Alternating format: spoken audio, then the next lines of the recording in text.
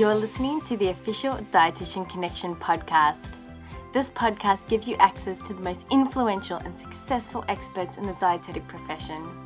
This podcast will inspire you, it will challenge you, and it will empower you to become a nutrition leader and realize your dreams. Welcome to another episode of the Dietetic Leader Series, featuring some of the most renowned dietitians. We'll explore their experiences and discover how collaboration, dreaming big, and seizing every opportunity are key ingredients to success in this profession.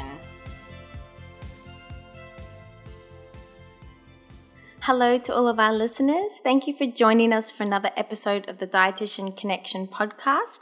I'm your host, Kate Agnew, and I'm a student dietitian at the University of Queensland. Joining me today is the famous Professor Sandra Capra, who is the Academic Director of Human Movement and Nutrition Sciences and is the Professor of Nutrition at the University of Queensland in Australia. Professor Sandra Capra is a Fellow of the Dietitians Association of Australia. She holds the position of President of the International Confederation of Dietetic Associations, as well as the Conjoint Professor of Nutrition and Dietetics at the University of Newcastle. In addition, Sandra is a member of the Dietitian Connection Scientific Advisory Board.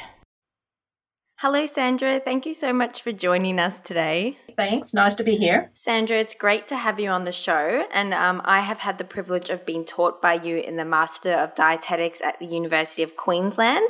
But I'm looking forward to hearing a bit more about your career and getting a bit more of an insight into your experiences.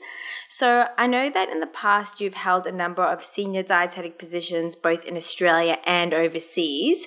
And you've served on many national committees, including those setting the nutrient reference values for Australia and New Zealand, and also the dietary guidelines for Australia. But could you give us an insight into the highlights of your career so far?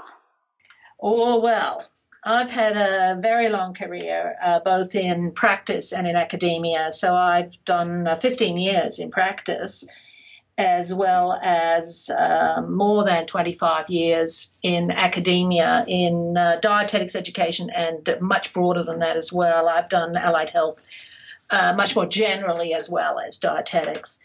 So across that time, there's been many, I would say, many highlights. And most of your listeners would probably not, or who have met me, would probably not believe this, but I actually never intended to be a career person.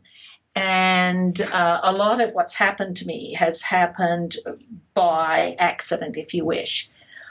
But some of the things that really made me very proud, I guess, if you like, and big highlights of the day, for example, I got the letter stating I was being awarded a member of the Order of Australia for my contribution to nutrition and dietetics, which was a very proud moment because that's actually about peers. You have to be nominated by somebody from the community. It's done without your personal knowledge. I had absolutely no knowledge until that letter arrived. But other ones in terms of practice, the day that I took over the food services at Princess Alexandra Hospital and made a difference. I made a significant difference to my mind when that happened because at that time there was over 1,200 beds at Princess Alexandra Hospital, and by taking the food services and improving them, I helped more than 1,000 people every day. And in many ways, that's more than I'd ever done in the work I had done in my clinical life as well. I had been a clinical dietitian both here in Australia and overseas as well. So, there's many other things. I've done a lot of work in terms of setting up research for dietitians in Queensland. So the very first PhDs that in dietetics in Queensland, Marie Ferguson was one of those and Judy Porter was the other. Those two were the first people ever to have a PhD in dietetics from the state of Queensland. I was their supervisor. and had secured scholarships for them so they could finish or undertake a PhD. So those were sort of some of the highlights. Mm-hmm. And I understand that you also completed your Master's in Social Science from the University of Birmingham. So could you tell us a little bit about this and how it influences or enhances your work as an international dietetic leader? Well, I did that because at the time I anticipated returning to New Zealand. So I had gone to the United Kingdom from New Zealand, and I anticipated returning to New Zealand as a chief dietitian. And so I undertook that master's degree. It was from a place called the Institute of Local Government, or INLOGOV at the time. And it was it was taught basically by social scientists as the name implies, but it was focused on strategic planning, corporate planning, health service planning. And in the United Kingdom, those are under the control of the local government. In the United Kingdom, there's only 2 levels of government, so local government acts like a state government does here. And I was doing that in order to equip myself to return as a manager in the systems, to give me a better understanding of how to go about bringing in change. So it wasn't from a management theory point of view. It was very much from a policy and planning, equity, sociological perspective on how services were developed and delivered, and how you might work on improving those services. So that was an interesting degree, I have to say, because it was taught in a style which was completely foreign to me, very much in what the United Kingdom uses a tutorial style. So it taught you to think on your feet, to get an opinion out coherently, to get an argument out coherently, which you could substantiate and hold your ground against others arguing against you. Allowed you to think and go, right, this is the best way forward. Thanks, Sandra. That's very interesting. So could you tell us what you're up to at the moment, and what does a typical day look like for you at this point in time? Well, I'm an academic, and I'm at the end of my career, and I'm actually a senior academic. So I've held far more senior positions than I currently hold, and I've elected to sort of come down, if you wish, in the academic world. So I'm what's called a TNR academic, so I do teaching and research. And so I have to do both of those. But I'm also a professor at this university, and in my school the professors hold other duties they have to do as well, which is really around academic management, if you wish. So there's no such thing as a typical day, and that's actually one of the, I guess, some of the advantages of an academic career. But they're also tension-filled. So I prepare and update materials. I spend probably some of every day doing that. At the moment, we're updating the curriculum here for dietetics. We're bringing in the new competencies, and we're bringing them in like ahead of the game, if you wish, and we're trying to do quite a few things on that.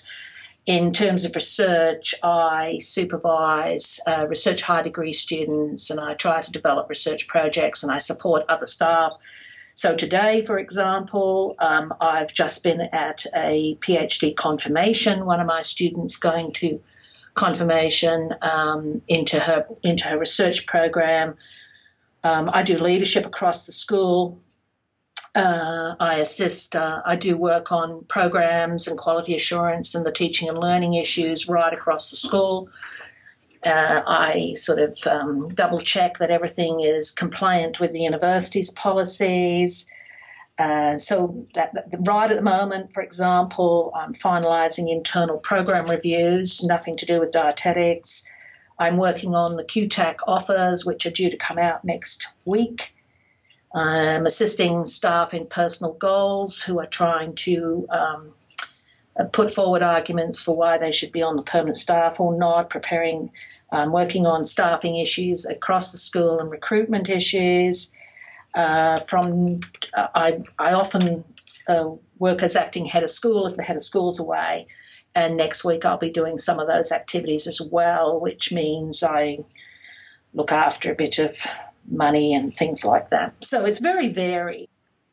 And Sandra, could you tell us about your role as a member of the Dietitian Connection Scientific Advisory Board? Well, as the name implies, we provide advice to Dietitian Connection, and we do reviews on materials that are, or questions or topics or things that Dietitian Connection might be considering including on the website.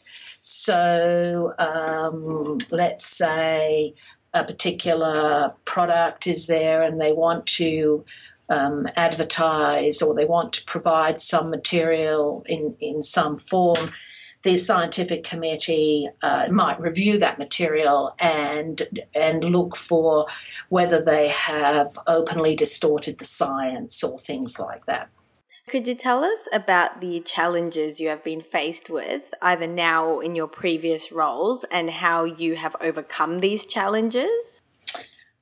Well, there's lots of challenges in the system, and if you're talking about currently at a place like a university, at this particular university, some of the tensions are created by the centralisation of decisions and decision making, which disempowers the staff at school level, and that causes quite a bit of tension in the system when that can do. But in terms of previous life and practice, there was always tension between aspirations, what you might want to do, and the system itself. So I'm not talking about bureaucracy now, specifically, but sometimes the system itself is not set up to encourage innovation and change. And that means that when that happens, those people who want to bring changes about it can be quite frustrating when you are not prepared to do so. So those are the sorts of things that I think create most of the tension.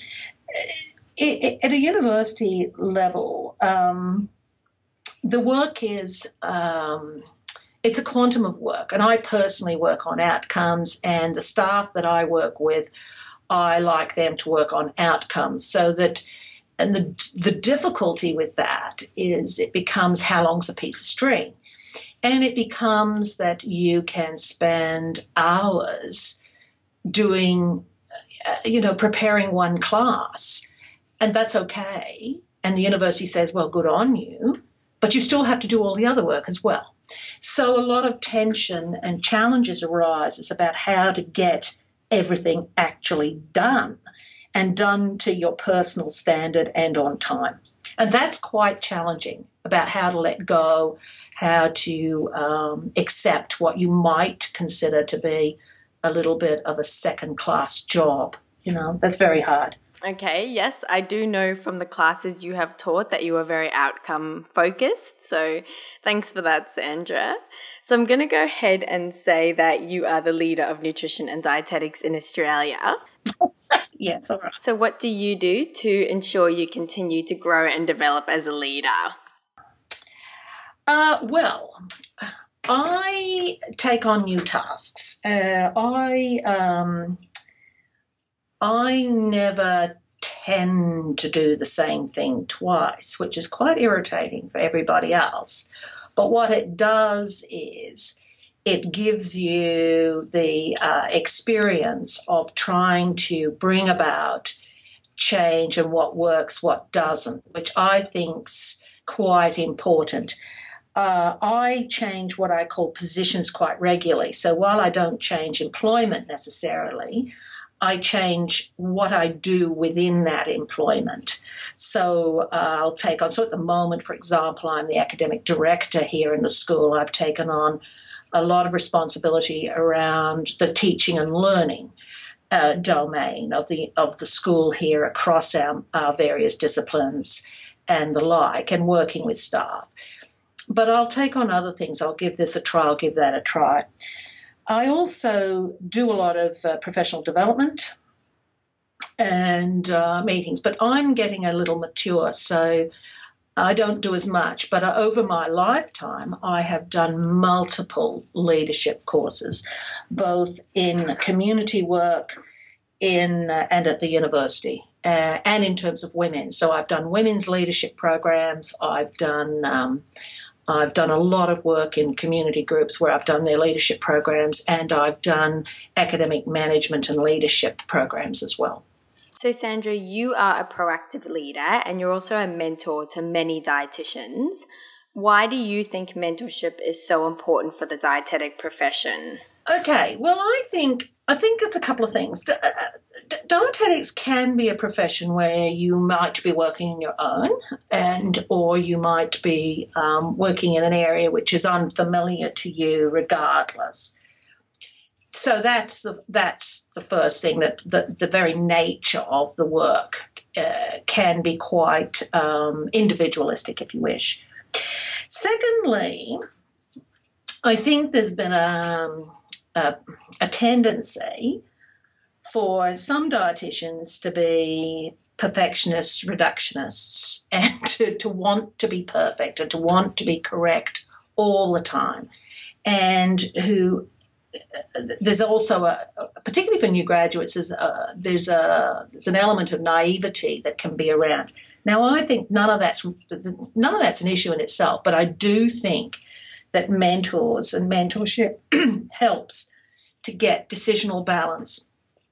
And I think it helps you get a perspective and to get new ideas and perspective. So if you're working in an area where you're not quite so confident, rather than trying to be perfect, having a mentor who can help you going, well, this is what you could try first, or, yep, that was quite good, next time. I think that helps build the confidence and expertise that you need.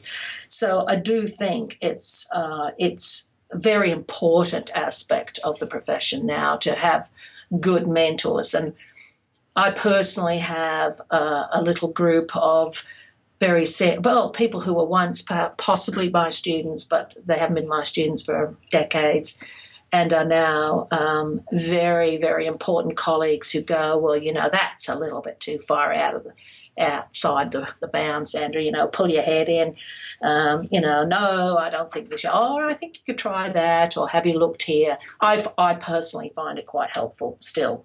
Well, you've come up as an inspirational leader and really important mentor to a lot of dietitians that have been on the show so far, so you obviously did a fantastic job. Oh, there you go. So I imagine that collaboration and teamwork are quite important aspects of your role, as you alluded to earlier. So how do you build successful teams? Well, that's a very interesting question. I certainly think that what I try to do, I guess, is what I call pull my weight. I like to do a good job. I like to deliver on time and deliver what I said I would do. So, in terms of working in a team, I like to be an active participant in the team and not just sit there. And I do think it's important to not take over, not tell everybody what to do all the time, acknowledge others. And I also teach, although I haven't been teaching some of these topics of more recent years, but I've always taught to lead from behind. So my personal thing is, I do grunt work. I do work that people don't want to do. I do the unpleasant jobs, but I personally always accept responsibility for my decisions. And in a team where people are in unequal power relationships, I always try very hard to protect junior people. So I always accept responsibility for something that's gone wrong, regardless of who actually made the mistake. So if a team, I work with, for example, the student admin team here in the school where we deal with all the student issues that relate to things. And if there's been a mistake or whatever, I always say, you just tell everybody that I made the decision, I made the mistake.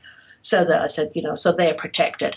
And what I think that does is that it allows people to be more confident in what they're doing so that they can build up skill base. So I actually don't I don't think teams should be blaming individuals for things that they might be doing wrongly. Okay, so that sounds like you take more of a proactive approach then when things go pear-shaped. Oh, when they go pear-shaped, I do. And in the international field where it's very, very difficult, I always say, well, I'm sorry, I didn't explain that correctly. I'm sorry. I always take that kind of a role. Otherwise, it all goes. And I really try hard in the international arena where I'm working with people who don't have English as their first language to make sure that I include and hear all the voices, as I call them. I listen to the voices and try to work with people, even though I might think other things about them. Okay, so you were talking about doing the grunt work. So on that note, what do you most enjoy or find most rewarding about your current role or even your past roles? Oh, well, I like many people. I do the thing to make a difference, and I like to do a good job, and I like to do things which are challenging and interesting. And as a result, really, I could do anything. So when I was a student and I had to work in factories in my holidays, I used to fill bottles of hand cream, a thing called oil of Ulan in the days, now called Olay. And that is not a very interesting job. And so what I did there was I said, right, I could fill, let's say 10 dozen this hour. I'll fill 10 dozen and 1 the next hour and 10 dozen and 2 the hour after, things like that to help things get going. So as a result, I actually don't mind doing many things as a direct result of, well, this isn't important, someone has to do it. And I do think that, and certainly in the hospital area, you hear all the time about doctors and nurses, and you never hear the fact that if the cleaners weren't there, the hospital would have to close. If there was no clean linen, the hospital would have to close. That simply you have to recognise value in everything, I guess. Yeah, no, I agree with that, definitely. So given that you are an internationally renowned dietitian, what do you think are the most important characteristics of a great leader? Well, I do think being resilient. I've actually thought about this. I'm going, I am very, very resilient. And I actually think it's been one of the key reasons I've been able to bounce back after really, terrible things that happen every now and then and keep trying. But I do think, having vision, having determination, persevering, being a good communicator, or being prepared to learn good communication skills, having a lot of knowledge. And in dietetics, I think having a high level of knowledge and expertise, I think, is important. But I also think if you're going to be critical of the system or of others, you have to be prepared to step up and put your money where your mouth is, so to speak, so that you're not just sitting on this, we call it throwing rocks, standing around the outside chucking rocks at the people doing things or trying to make a difference. I think the leaders go into the circle and go, let's change from within, rather than, saying, oh, they should do this or they do that. So I do think there are some characteristics you can learn easily, but there are others. I think you've got to have your eye on the bigger game and the eye on the long-term goal. And to get there, you do need to be resilient. So what do you think are opportunities for dietitians in the next decade? Well, I've just given a little talk at the 40th anniversary for QT on the future for dietetics, what my little crystal ball thinks. I actually think there are great opportunities, but they are not what sometimes current students see as the be-all and end-all. And I guess that comes from, like, what is a dietitian? And, like, what are the skill sets that dietitians have? So the new competencies for Australia are actually far-reaching and are very much broader, shall we say. I've been working on the international competencies. They're much more traditional and narrow, and they are so because people are not ready internationally to make the step. We work on common ground and agreement. So there are some differences. But here in Australia, you know, the National Disability Insurance Scheme, the NDIS, has a great opportunity. But it's going to take a little bit of oomph because when the person has the right to spend their money how they choose, we need to make sure they choose nutrition rather than choosing, I don't know, pet therapy, for example, or something else. So I do think that. I think the increase in chronic disease really is a real opportunity, but again, we're going to have to lift our game if we want to do well in that area. But this e-business, Dietitian Connection is an interesting example of a new way of doing business. But I do think the opportunities in terms of the more traditional approaches aren't, the very traditional treatments are going to be less into the future. And I say that because medical technologies and treatments are changing. I think the challenge for us is getting people to change their lifestyle, and that is not going to be easy. So what do you think dietitians need to do to stand out from the crowd? We've got what I call two philosophies driving dietetics. One is, if in doubt, cut it out, and one is, don't restrict till you have to. Now, I'm obviously the latter of these. The former of these is the risk-averse person. They're so scared of something, I don't know what, but whatever it is they're scared of, so they, if in doubt, cut everything out, and they're negative and they're scared and they don't have they don't take decisions which they consider might, be even remotely controversial and the like. So I do think you've got to get over that. I think we've got to get some of the risk aversion out and understand risk a lot better. So I think we also need, as dietitians, they need to be much more confident in what you know, what you can do, where you can make the impact, what you can, how you can get on. And I think to do that, I'm actually saying at the moment people need far more information, far more knowledge. It's got to be both broader and deeper. And you've got to know far more than people can just quickly pick up off the internet. So, we don't want Dr. Google driving what people choose to do. We want them to say, oh, I don't understand this. I need to seek someone who can really navigate the information for me. Oh, gosh, that's a dietitian. Okay, so are you saying that we need to stand out as the experts and be confident in our knowledge and expertise? Well, I don't have a problem with people using the word expert if they are expert. I don't like people saying they're an expert and said, but I won't do anything because I'm, an expert is not something you label yourself. It's what other people label you. So it is, go and see Kate. She's really expert in this. She really helped and she really made a difference. That's what we want to see if you want to stand out. Hopefully one day. But dietitians are really good problem solvers, and they're really good Dietetics is a very broad field in itself, and that's one of our challenges.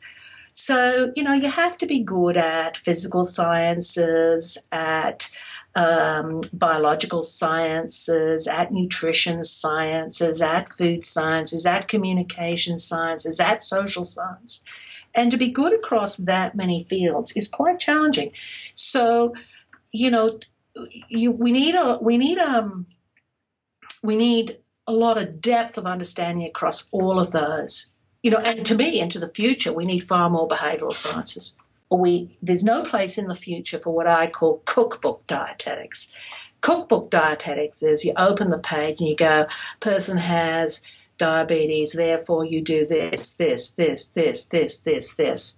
and you don't think, into the future we're going to have, let's look at the person, let's look at the nutrition diagnosis, let's think about the person's life, let's think about the holistic approach.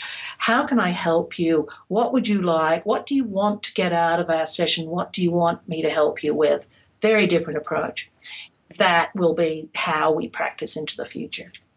I must say, Sandra, whenever we've had a conversation, I always walk away feeling like I've learned more. So I'd just like to say thank you so much for being with us today and sharing your wisdom. And of course, you always have lots of really interesting things to talk about. No problem. And for all of our listeners, we'll have a little bit more information about Sandra and some additional resources available on our show notes. And that'll be at dietitianconnection.com/podcasts. Also, a big thank you to our listeners for tuning in today. I hope you enjoyed this episode, and if you did, could you please leave a review for us, as well as pass this podcast on to your colleagues and friends. And also make sure that you are subscribed to the Dietitian Connection podcast so that you can automatically download the new episode each week and so that you don't miss out. Thanks again, and we'll see you next time for another fantastic episode of the Dietitian Connection podcast.